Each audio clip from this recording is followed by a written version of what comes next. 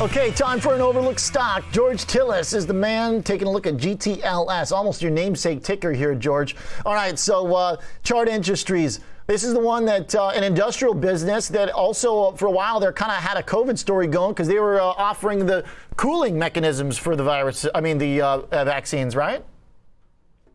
They were actually, yeah, OJ. They actually bought a Worthington Industries, which is a cryogenic hydrogen-based company in the industrial space. But at the same time, they actually divested of another business that was actually related to regulated,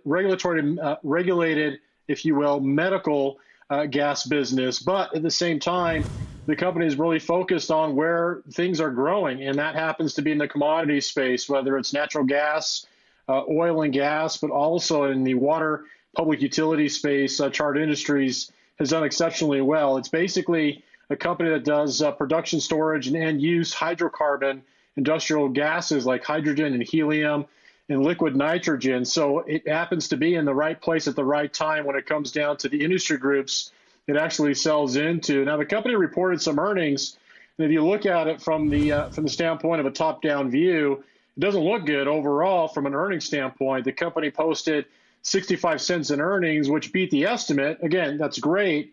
But if you compare it to last year, it's actually lower by about 3%. Now, the top line sales, both organic and inorganic, seem to have improved its top line sales, growing about 25% year over year. Now, organically speaking, Chart Industries had actually grown somewhere in the mid-teens over the last few years or so. But now, based upon inorganic acquisitions of Worthington Industrials and the focal point primarily in LNG and hydrocarbon-based gases for oil and gas production, they're doing extremely well.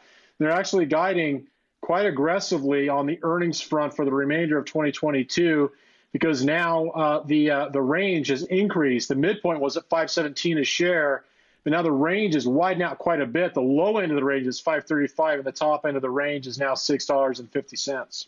Okay. Hey, George, just real quick here because we're short on time. Is this a company that seems like it's definitely not tied into some of the specific themes? Even though it had a great couple of years, it seems like this is the type of business that will enjoy a kind of standard economic cyclical recovery. It will, and that's a great point to bring up. In fact, I was going to talk about some of the EBITDA margins growth going forward.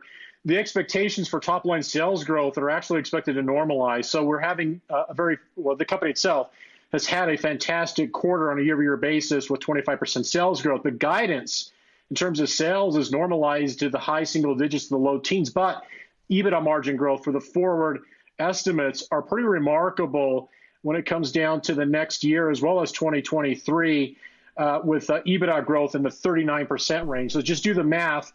If top-line sales moderate back to, let's say, low double digits, in other words, let's say 10% range, or even the low teens, 11 to 13% range, EBITDA growth is expected in the forward basis to be triple that. And so therefore, there's substantive support financially for the stock price.